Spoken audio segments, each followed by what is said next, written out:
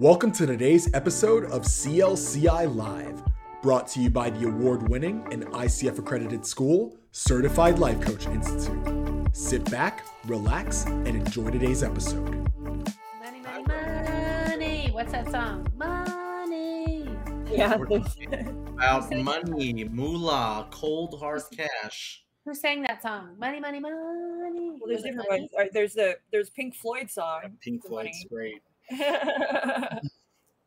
There's also the money. That's what I want. Oh, I the, forgot about that one. There's It's also not- mo money, mo problems. Yep. What's that one commercial for it's like either Peachtree or JG Wentworth? It's my money and I need it now. Definitely I remember JG that one. Wentworth. So that's what We're our talking about- topic is. Yeah. Can anybody guess what our topic is? We're talking about money and what our relationship to it is or is not. Our What else? emotional attachment to money. Our attachments, yes. I think also how it affects our clients and also how it affects us as coaches and how it affects our business, perhaps even, and How our it willingness affects to ask society as a whole. from our business. There's all kinds of emotional baggage that comes with money. While I was watching various things on this, one of the things that struck me that a woman said was she was in a room of people and asked what their relationship was with money, and every one of them, no matter where they were in life, no matter how much money they had a element of fear attached to their money. And she was like, how cruel is it that we all have to participate in a system that instills innate fear in us at all times? And it's like, oh man, that's true. Really struck me, but that really tells you, I mean, if you think about fight or flight, and the impact fight or flight has on us as human beings, right? I mean, well, that's fear-based. So you can imagine that knowing the fear that comes along with money, that we often may not always make the most intellectual of decisions when it comes to it, non-emotionally charged choices. One of the questions I wanted to ask in this space of everybody is, has there ever been a time that your relationship with money had an effect on your relationships? My significant no? Well, it doesn't even have to be significant other. Friendships, I'm talking about just a human because you have a relationship with money, and then that relationship can so often come between friends, in many ways, create. So not personal relationship, business relationship, yes. I had one of the other businesses I had back in the day, company filed bankruptcy. And while we still paid all our bills, they did not. And that was a tough time. That was really a tough time. So emotionally, while it didn't affect, meaning, of course it affected our relationship, but not in the sense of that it was a bad or caused us to fight more or anything like that. It just, we had to tighten that belt really fast, cinch it up. And consequently, from that experience, my children have learned to tighten their belt. And, as we talk about that attachment, or there are some fears there of, we've had some really tough times and we don't want to go back. Mm-hmm. So that adjusts your behavior essentially for the long term. Yeah. I'm going to quick question. So now that when you've adjusted the behavior and you guys are saving, cinching your belt, etc., what does that do for you? Makes you work longer, harder, not have as much fun. What does that do for you emotionally? How do you feel when you're doing that? How do I feel emotionally?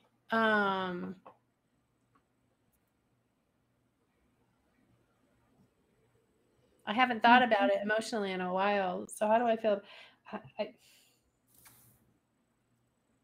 I feel like I don't think I'm going to answer your question because I probably need more time to get there to really find what that response is. But what I can say is it's there definitely still the desire to want to take some time off. The desire is there. The follow through is not. I know for me personally. Oh, Jerome, I see you. I see Yeah, you. I would say what there's I a see saying. you. What's I the see we're saying? It's forming. growing up. I was the saying was repeated to me. I forget what is. You lose your money or you lose your friends, one or the other.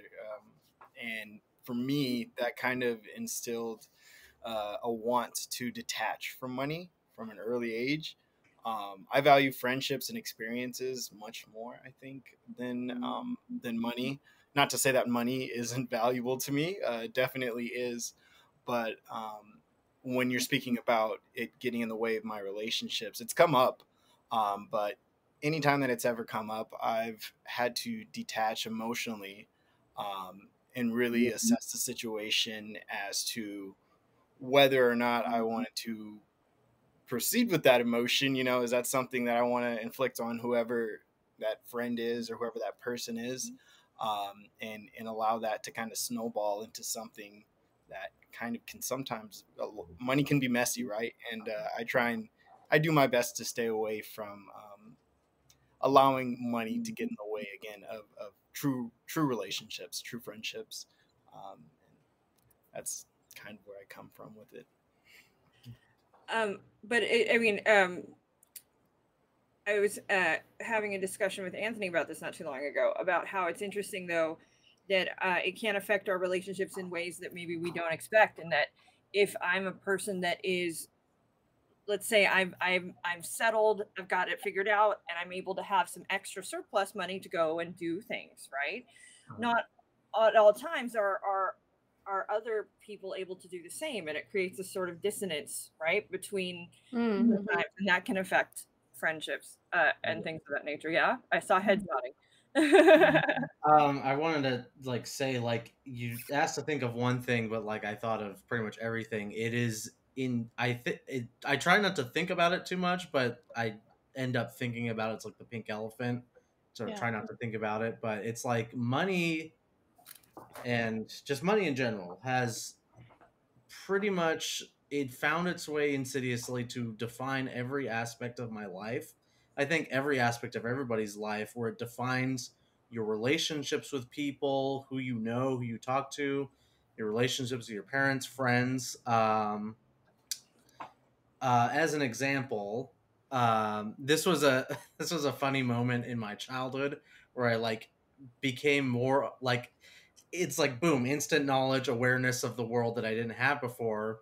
For some strange reason, I just assumed as maybe a fifth grader, sixth grader, I was like, oh yeah, everyone's got a college fund. I saw this on TV one time. Parents save money for their kids to go to college.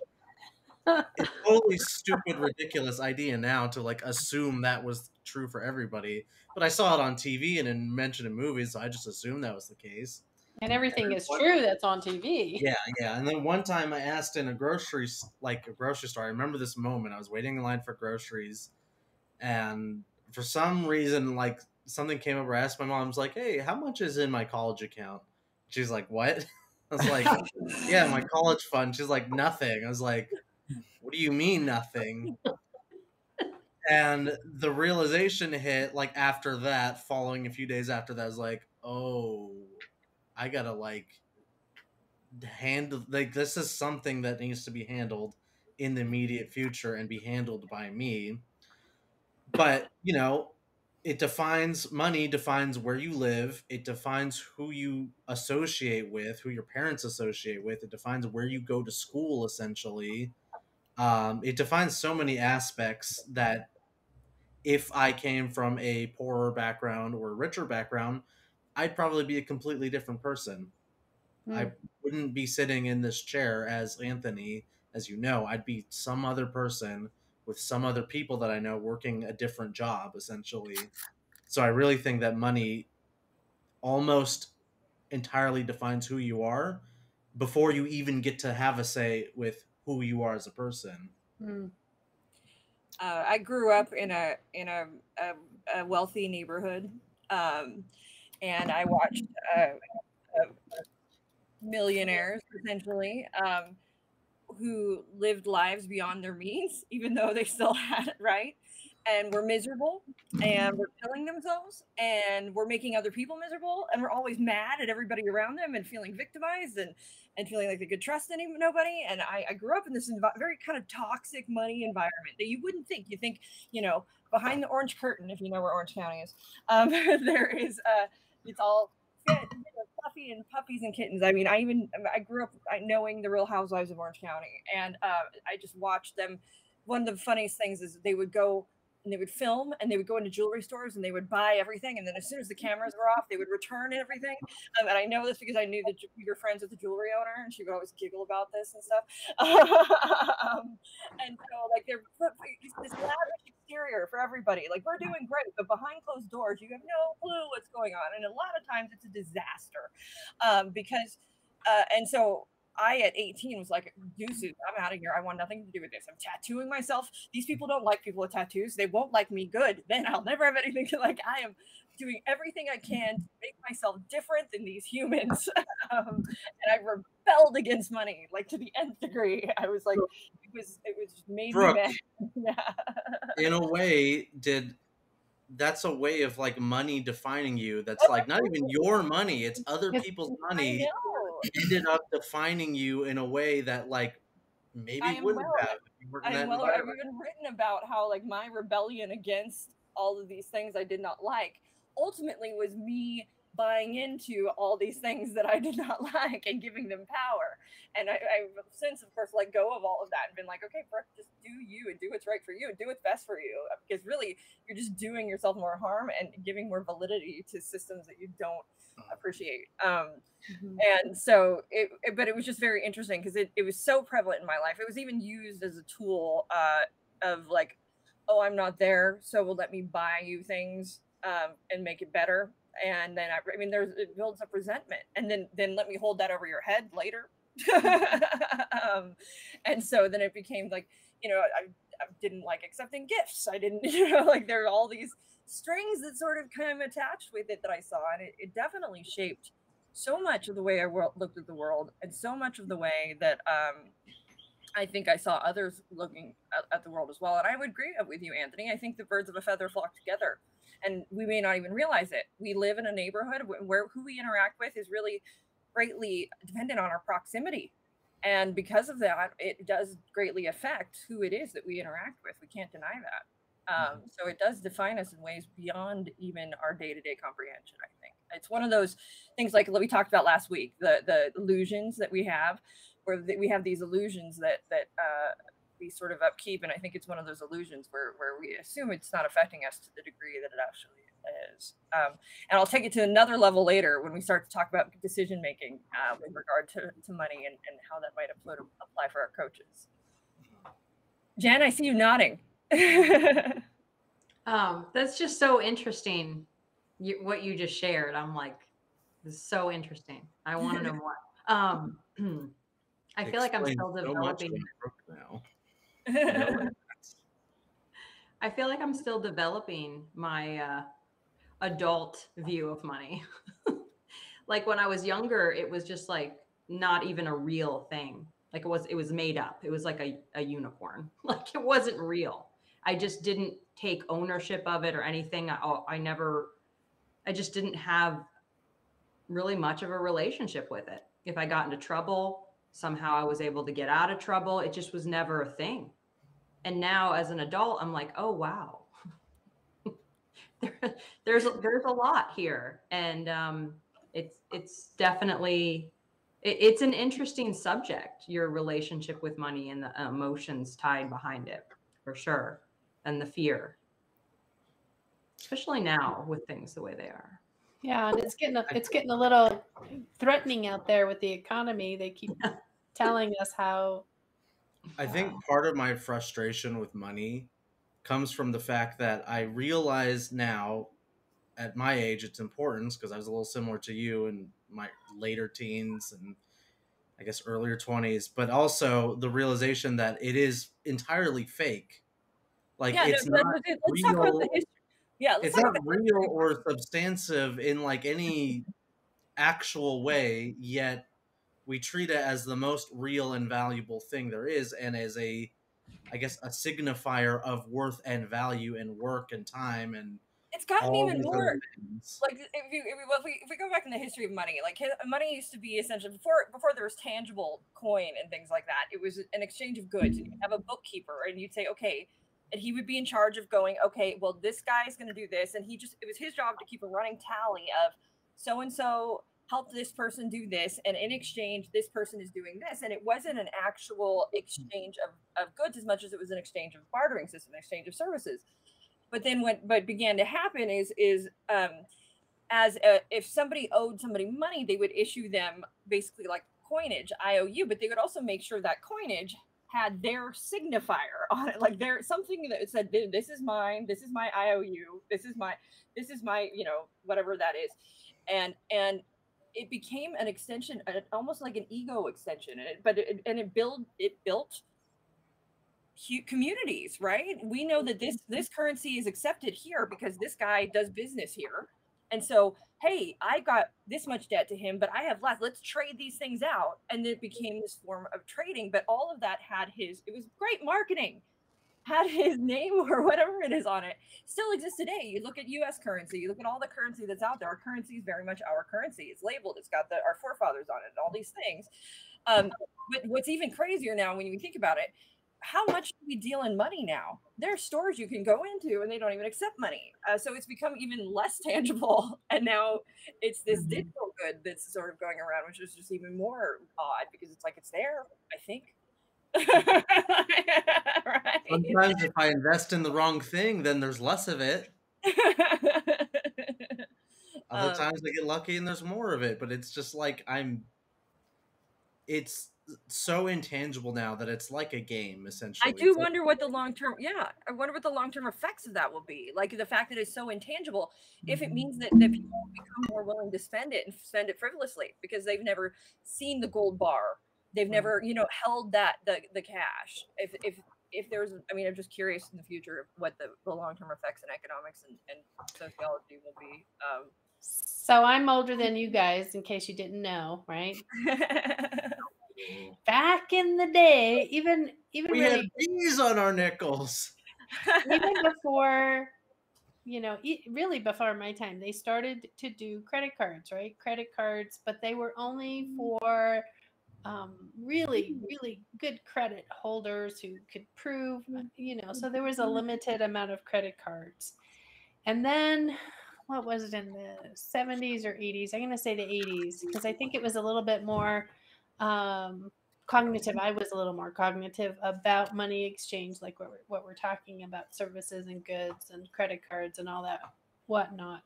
Somebody said, oh, they're moving towards replacing cash with credit cards. And everybody would go, no, that's never going to happen. No. Now, fast forward, what year? We're 2022. And that's what I use all the time. I'm like, I hold the cash, the bits of cash I have, I don't spend it. I use the credit card. So we have tangibly gone through, as you went through some anthropology, Brooke, and gave us some history behind that. We continually evolve into something that doesn't really represent what we're utilizing. So it's kind of interesting how even that has changed through time. And then I think also, as we've gone through 2020, right, we all kind of stayed home and did things virtually. And I think that really solidified that next movement for credit card to be. And now Bitcoin. Well, and there's that. I haven't quite wrapped my head around that one so much. No, whole live topic on that some other time.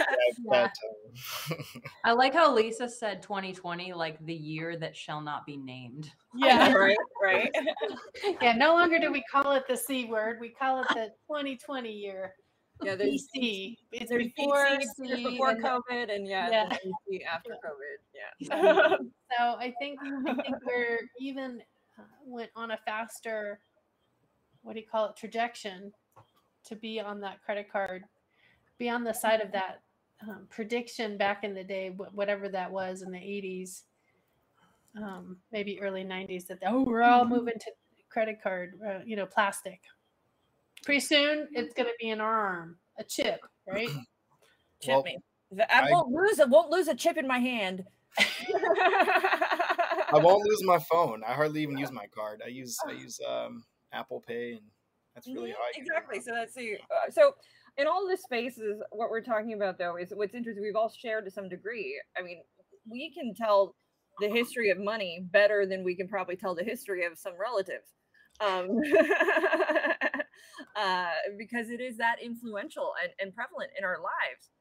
Bringing this to coaching, and as coaches, what do you think this means for our clients? Well, just assuming based on what we've been sharing, we all have an attachment to it. We have fears associated with it. Starting a new business is really uncomfortable. We've had this discussion before on where that financial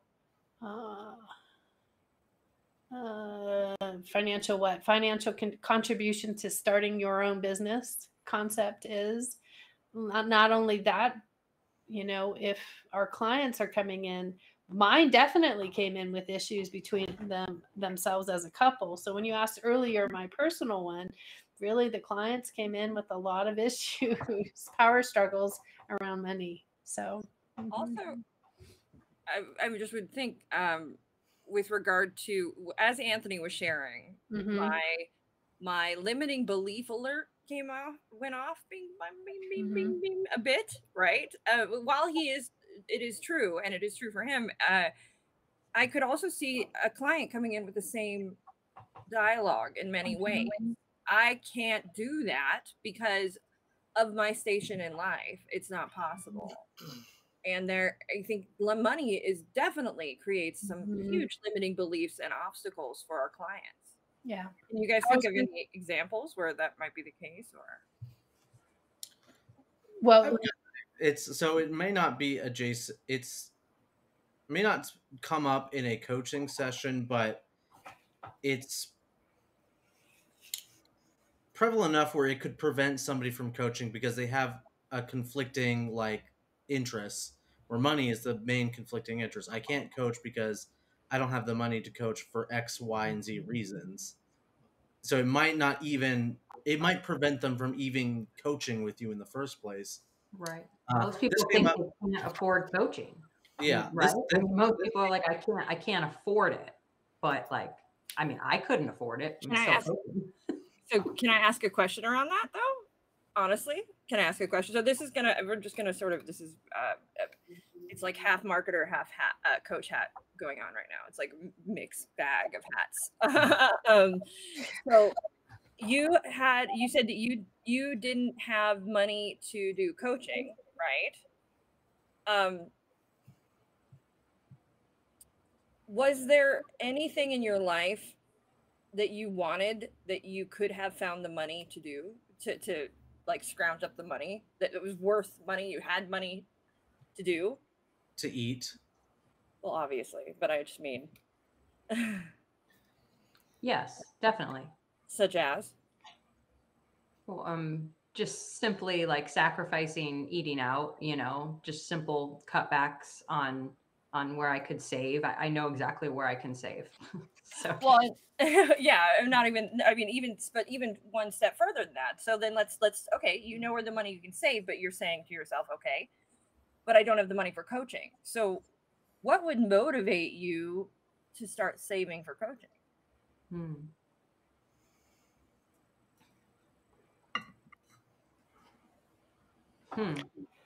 So you keep thinking, hold that thought. Here's the thing is we on this panel know the value of coaching. Well, that's why that's why I'm asking Jen. I'm saying, what would motivate? What would need? If in asking this question, I'm hoping that she gives. I mean, I don't want to say what I'm hoping she gives, but what would motivate you to start saving? What would have to happen? Let's say.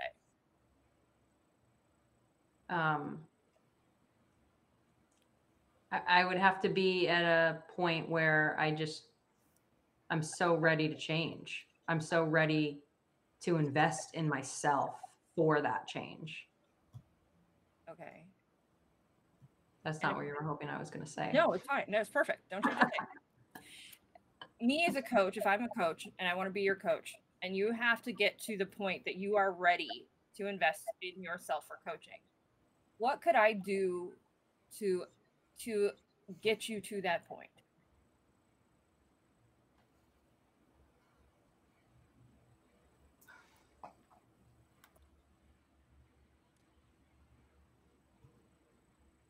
I don't know. I have an immediate answer to that question. I know, I'm sure you do, yeah.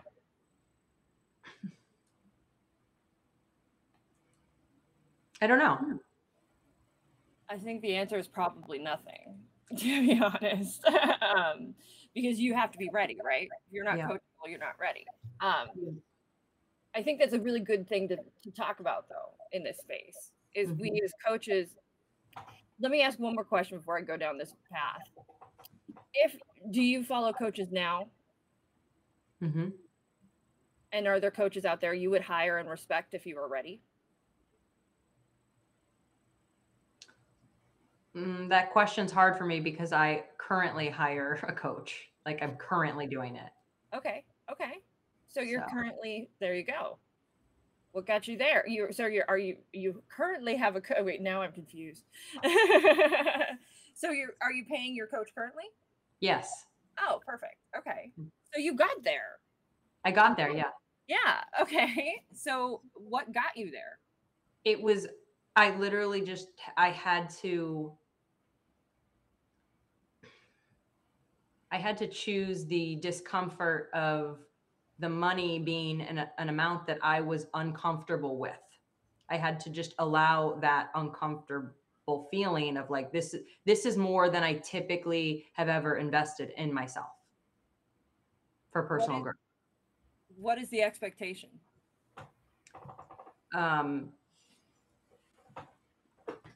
The expectation is,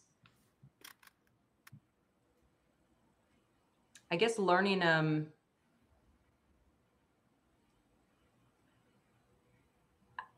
how to process life in a way that gives me more joy and ease and allows me to be in more alignment with who I am and what I want. How do we sell that as a coach?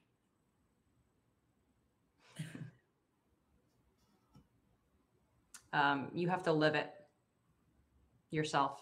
I have to see it in you. I love that. And you have to see it in me. So it has to be authentic, right? Yeah.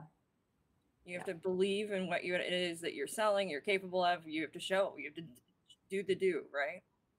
Yes. You would have to show me that you buy your own product and believe in your own product. You got to sell yourself first. Huge. Yeah. So important. Number one. I mean, number one besides niching, but did you see the smile on her face too? Like she knew. She's like, yeah, I know exactly why I hired this coach. Yeah. I know exactly why. Yeah. Exactly. Because she was who she is and I believe her. Yeah. Because I believe her, I can buy her product. I trust her. What's the lesson in there for our coaches?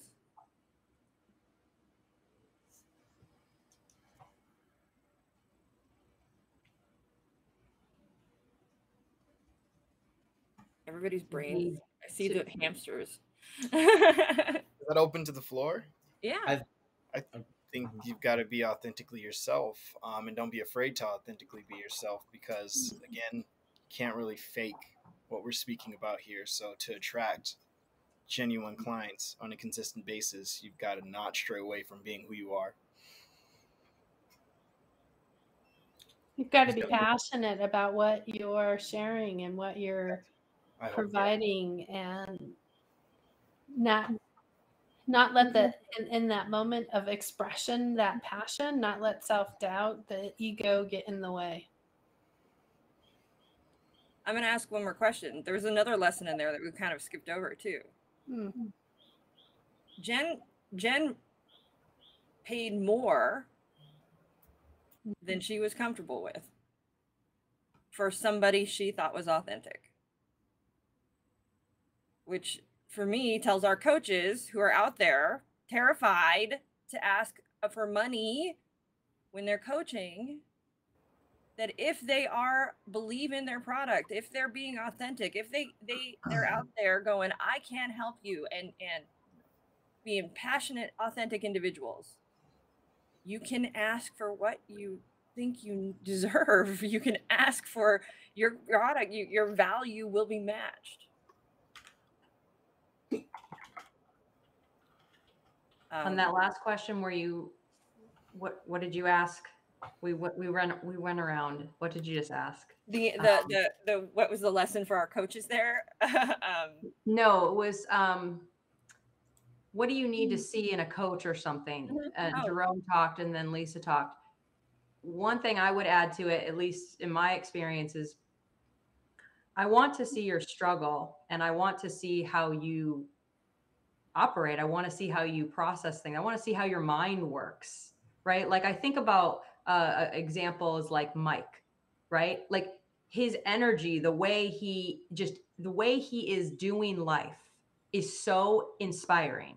Mm-hmm. I would hire Mike in a heartbeat. He just because that is coming through, that is translating to me, that is speaking to me. I want some of that, right? I want to have that same zest and joy and like ability to just be resilient and just keep going and just, yes. So share your struggle, I would say, because that is inspiring. I'll take it. Well, share your struggle and share your joy. Share your success as well. Yeah. Yeah. My Machiavellian brain is like churning right now. And it's, what is it that successful coaches are actually selling? They're not selling a product or a commodity. They're not selling, pants or food or a bracelet, or they're not tangible things that they're actually selling that you can hold in your hand. What it sounds like, I'm not saying this is like true, the end all be all, but what it sounds like is that successful coaches sell an image of a lifestyle or a lifestyle, and you're essentially trading one intangible, money, for another intangible, a lifestyle or the presentation of a lifestyle, and then the process to get there. So when we talk about niching down the return on investment, we talk about what does that end goal look like? Where do you want to be? We try to bring the future into the present moment with the client and try to get them to pretty much visualize it and live in that moment. I think if you distill down what every single coach for the most part is selling, because we're not financial, we're not consultants, we're coaches. Yeah. So I think if you distill it down, every single coach is selling hope and possibility. Mm-hmm. Yeah. At the end of the day, they're selling the possibility of whatever that is that the client wants. Yes. And the coach is the example of what's possible for the client.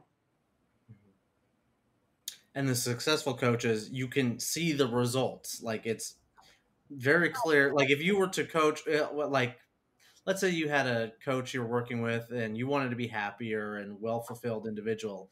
If you coached with the most miserable SOB in the world who just did not look the image of a happy and fulfilled person, you're not really going to hand your money over to them. It's very clear that they're not living the lifestyle that you want to live. I want to tread carefully here, though, a little bit carefully, because when we say these things, what I want us to also know is to nobody's perfect. So even the coaches that are exuding they have their own struggles, they have their own things, they have their own, but I think, like Jen even said, share your struggle, be real, be authentic, and show that you're still out there doing it. Right? And no, I'm still coaching. I mean, in spite of everything, you know what I mean? I think that's important. Yeah. What? Oh, go on, Lisa. So one of the things that I will have a conversation about, you either got to put money in marketing, advertising, or you got to put your time and energy in getting out there in front of others. Right? And Either way, though, you're getting out there in front of others. you got to get out there. That's the bottom line. What we're talking about is the getting out there part. When you're in that coaching and client seat, you're not going to do what we're talking about in that sense. You're going to be authentic during the session, but your story is still not going to come up. It's going to kind of, when you're in that authentic seat, it kind of just, you know, that's where the person's coming from. You don't have to tell them in that seat. When you do and can tell them is before they ever come into your door.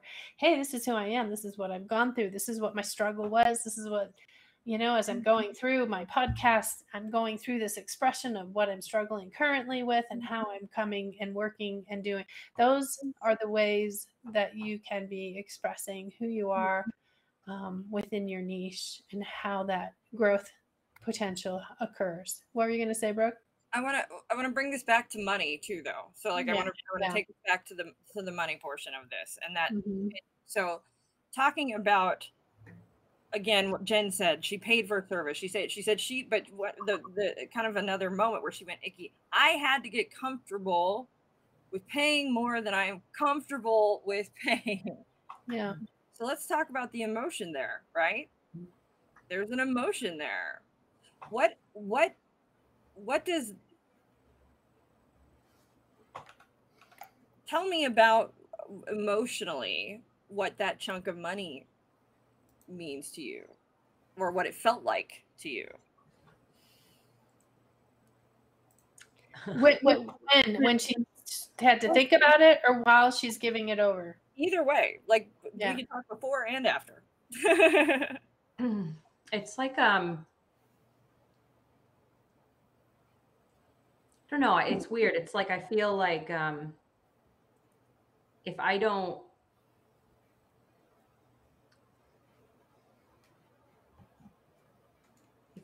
get results, and that's, I don't mean that, I mean that subjectively. If I don't get results, then I don't know. It's like I there's just something that feels very vulnerable about that chunk of money and not getting results. I think that was my biggest thing. It is, if I don't have tangible results for this money, I will feel embarrassed, ashamed, regretful. So this all, which is, I mean, so the, amazing emotions right there, right? Powerful, palpable emotions, embarrassed, ashamed, vulnerable, all because of an exchange of money, right? Because there's so much more to it than that, because it's our time. It's our life. Money is possibility for us. Much the same way coaching is. So we want to take this thing that's possible of doing a lot of other things. We're taking this one item, money, that can do so many things, and we're saying, okay, we're gonna direct it this way. We're making this decision. This is a poignant point that Dan brings up a lot in class, is that just by booking you, your client has taken a big step. It's a huge step.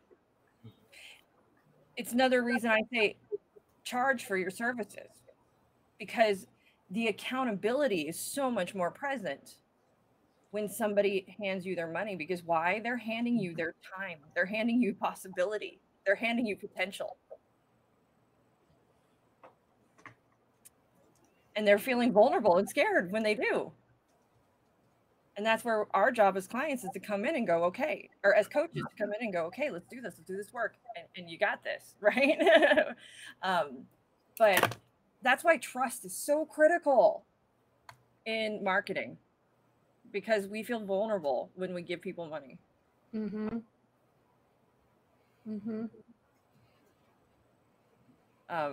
True. It still feels vulnerable to this day. but I love it. I mean, I love it so much.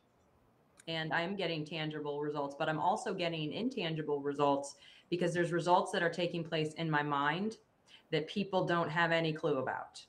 Only I know the magic of what's taking place in my mind. That's awesome. Yeah. And look at it. And look at the smile. You can tell by the smile. Smile alone, she's getting a return on investment right there. Right? Because it would be a whole other story if she was not. But it does make it, this is something I've said for a long time. It does make a coach's job difficult. As far as selling goes. Because right, like Anthony mentioned, if our pants rip a hole in them, we go out, we know the solution. We got to go out, buy a pair of pants, put them on. There we go. We're hungry, we know we got to get some food. If if our power goes out, we haven't paid the bill, we got to pay our electric bill. Very tangible. As a coach, we're selling something that's a little that feels happiness. That's you're selling something that exists in the head of the client, and you're trying to pull that out. Like, of course, you do your marketing, you try to attract the people whose goals align with what you are putting out in the world. But even if you get very similar clients all the time, each individual client has a different version in their little noggin that you have to tease and pull out and get them to say to you and then work towards that. What you're selling exists in their brains, and you have to try to, you coach them to make that a tangible thing in their lives that they can say, oh, I've done X, Y, and Z. These are real results that I'm getting now. They're not just imaginary things. You've touched on a point, though, a great point, though, with regard to, okay, everybody's got their own idea of what happiness is, what success is, right? But money, regardless, all makes us feel one way. But how do we distill that, or how do we figure out that one thing so that we can garner this really tells you why niching is so important, because it brings that authenticity. We're able to speak, we build the trust, so that we feel less vulnerable when handing people our money, our hard-earned money. So I want to just throw this out there. I have a question, just random. How much money how much money could you hand somebody and not stress about the loss of that money, whether or not you got your return on investment? What's that number for you guys? Whether or not I got a return? Oh. That depends on who I give the money to. Yeah.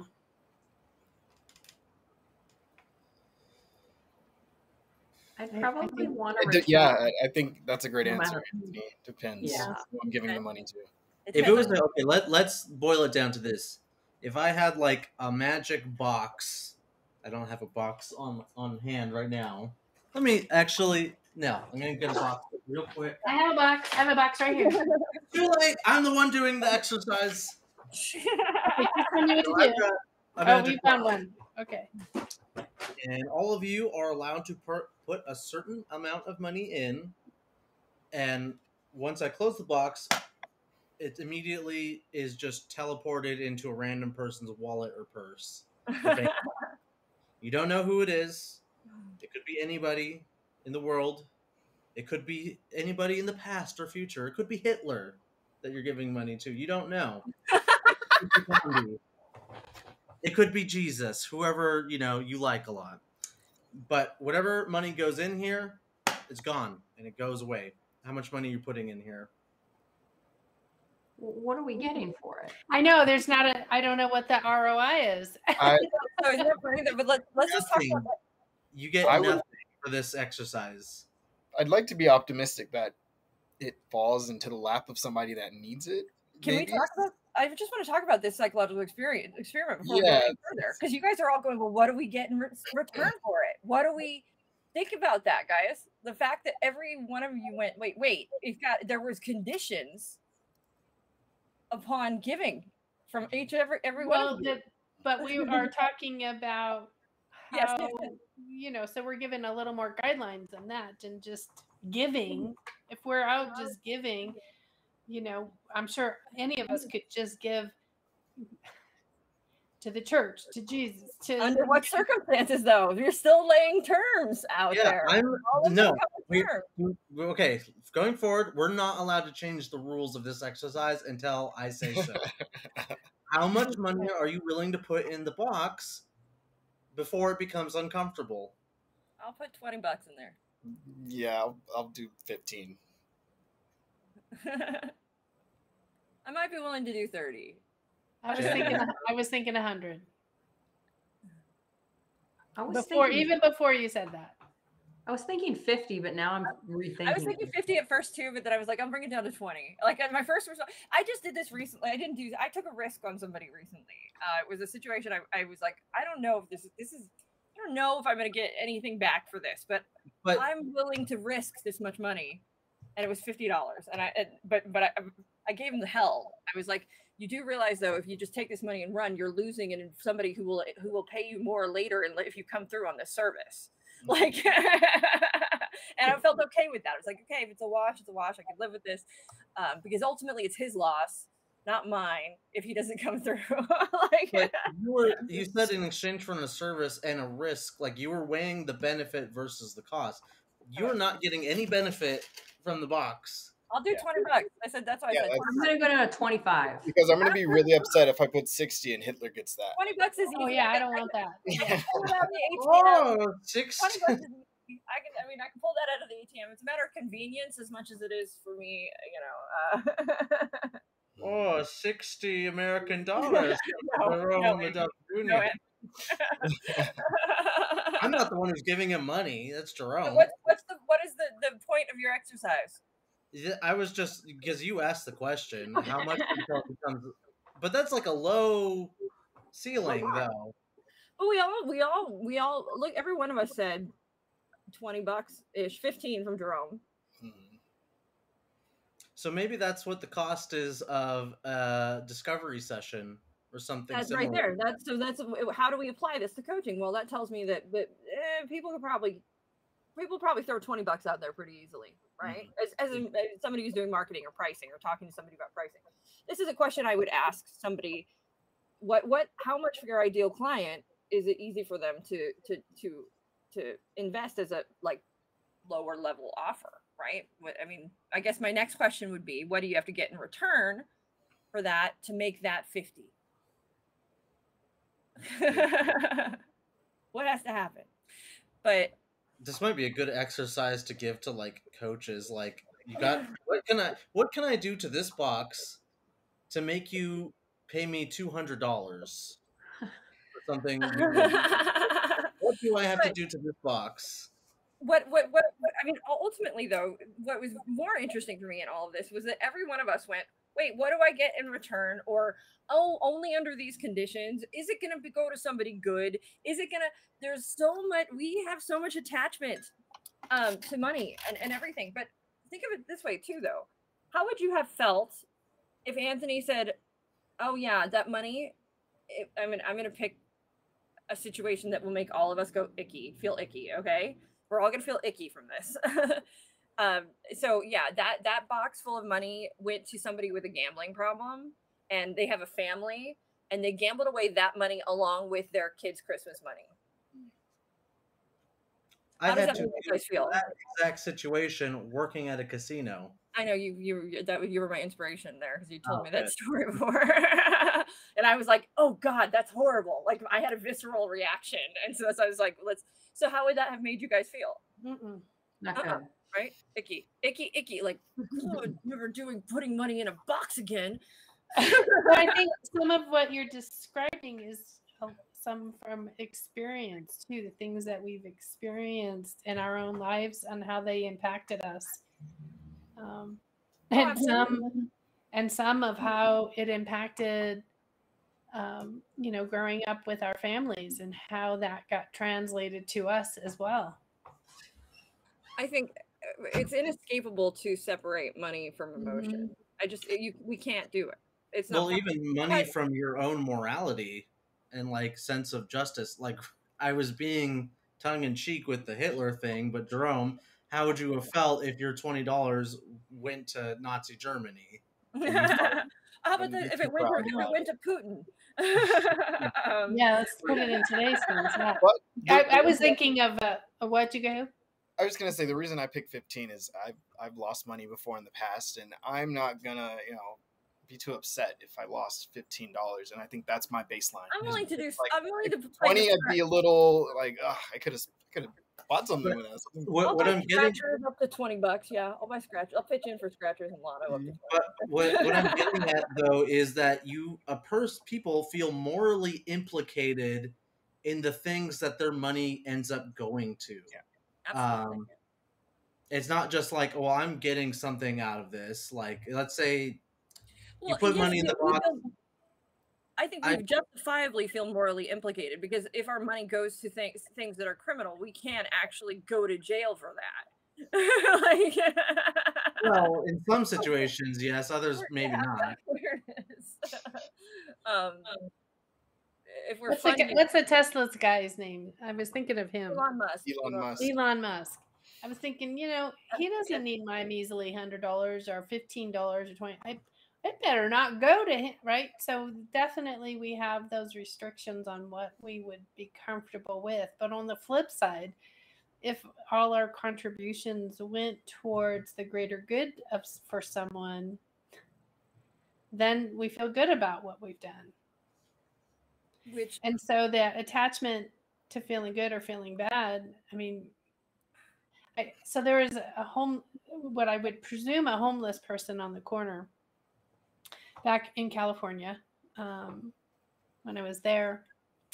And I had just gone grocery shopping. And I thought, well, I had seen somebody else come from a grocery store, be all out of it, get in their car that was a Mercedes, an older Mercedes, and drive away. I'm like, oh, that's really weird. So this person that's homeless, I'm assuming, just gone grocery store on the corner. I hand him some food. He was mad that I handed him food. That's not what he wanted. Money is what he wanted. So it's definitely food for thought, our attachment to this money situation. So coaches and clients have this attachment, and the ability to share our passion helps somebody want to invest in us as much as we're investing in them. I wanted to point out, when you started that, you said that what you did with your money would make you feel good or bad, depending on where it went or how it went. This is one of the things I said many times. I think this demonstrates it beautifully, is that we as people decide emotionally. We make our decisions emotionally. And then once we've made our decision, we justify it practically. Yeah. So we make our decision emotionally, and it goes, this is what I want. That is an emotion. This is all right. This is, and so I'm going to spend the money to do it. Boom. Then what we do is take all this, after we've decided, we go through all these hoops, and we jump through all these hoops going, okay, this is why it's okay. This is why it's okay that I'm spending it. This is what I'm going to get in return. And we go through this whole process of justification. But the truth of the matter is, we've already decided here. All of that justification comes afterwards. So that's why appealing to that emotional person is the power. Yeah. You can justify all, but that doesn't, they've already just made up their mind. And I can find a hell of a time changing somebody's mind when they've made it up, especially when they're deciding to do something for themselves from the first place. They're going to actually, most of the time, go out of their way to justify the decision in such a way that works to make the decision a good decision. And they're probably not going to want to hear so much that it's a bad decision. So the work is done for you if you can appeal to the emotional person. Some clients I had who came from the opposite of wealth, really not well-to-do whatsoever. I worked in Costa Mesa. They took a bus from Long Beach. Anybody that takes a bus, that's going to be a hike of a bus to get to Costa Mesa. So yeah, that's a long bus ride. I mean, that's a long bus ride. It's at least a few hours. Yeah.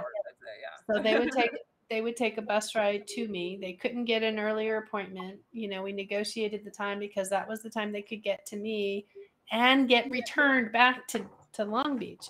Anyway, so we were coaching the session. You guys have heard this story before, I believe.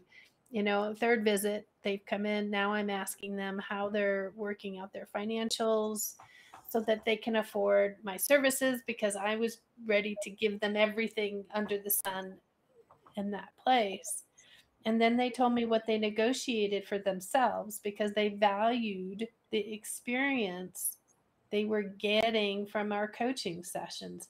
And by golly, each session up until that third one, they were doing leaps and bounds of work, and they were really striving and working hard on making their relationship a place where their foundation was more solid, and they could, what we talked about last week, what is it, anti-fragile, get into that anti-fragile position with their relationship.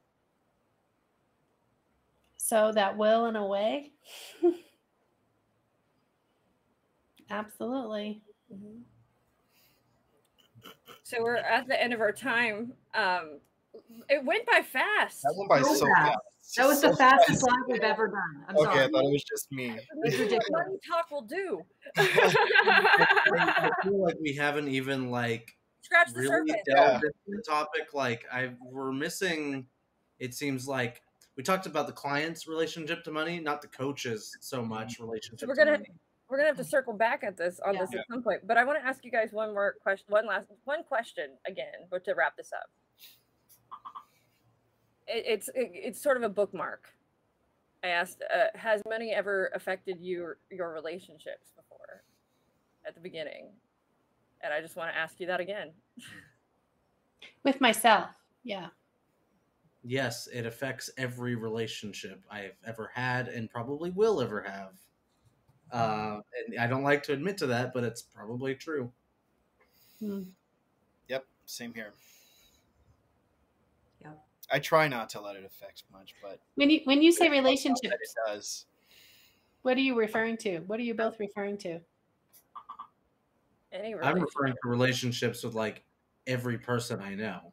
Yeah. Oh, Yeah. Self. I mean, the whole gamut. It does. It spans it. I think the easiest, much of the way that coaches offer hope, money does the same. yeah. And I think when we're lacking hope, or we're scared of losing our hope and possibility, we react in very crazy ways sometimes. When we have it, we feel like anything is possible, right? And so I think that you can't escape that money affects us in ways that we don't even realize. But I don't like it, but yes, I agree. but there's a great deal of power, as scary as this sounds, when we as coaches, we as people, we as acknowledge that and go, okay, this is what it does, this is the effect it has on me, and become conscious of that, because I think that's when we can really start to make choices from a less emotional place, and maybe places that are, that's where, if that, we so much to talk about, like the long-term decision making versus short-term decision making. Like Anthony, you really said it there. Like we really have only scratched the surface in this space. It's crazy.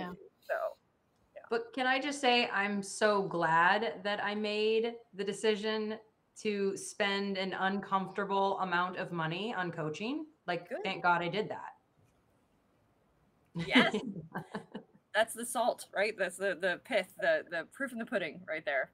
Yeah. So, yeah. All right, guys, we're gonna have to have like a money series at some point. Who wants to close it out? Jerome, close it out. Thank you guys for joining us. As always, join us again next week here, Tuesday at 4 Pacific Standard. And what is our topic? I didn't check today. What is our topic for next week, if anybody can recall? I had it up just moments ago. Give me a second. I will tell you. I did too. I would have had it memorized, but I added in other Have it up first. On your mark, get set. I think Anthony did it. Should we settle? We're speaking about settling, rationalization, compromise. Is that next? That's next week? Yep. So that kind of goes along with what we're talking about. We can bridge that. No, I'm a liar. That's a few weeks out. That's a few weeks away. I'm like, Just no, kidding. that's not yet. That's a few weeks away. We're talking about cultivating your purpose. Cultivating your purpose. Okay. Ooh, that'll be fun for me to go off on. So be sure to join us for that, everyone. If you enjoyed today, please go ahead and like this, share this with anybody that you think might need a little bit of insight on coaching, free financial frustration. And thank you guys for joining us. See you guys next week. Hey everyone, thanks for tuning in to today's episode. Once again, this is brought to you by Certified Life Coach Institute. We're an ICF accredited school who certifies our life coaches in 3-day online intensive courses. In addition to other podcast episodes, feel free to check us out every Tuesday at 4:00 p.m. Pacific Standard Time on YouTube or Facebook for our CLCI Lives, where we get together and discuss various topics that are centered around sharpening your skills so you can become a better certified life coach. For more information, feel free to visit us at CertifiedLifeCoachInstitute.com. Until next time, be well.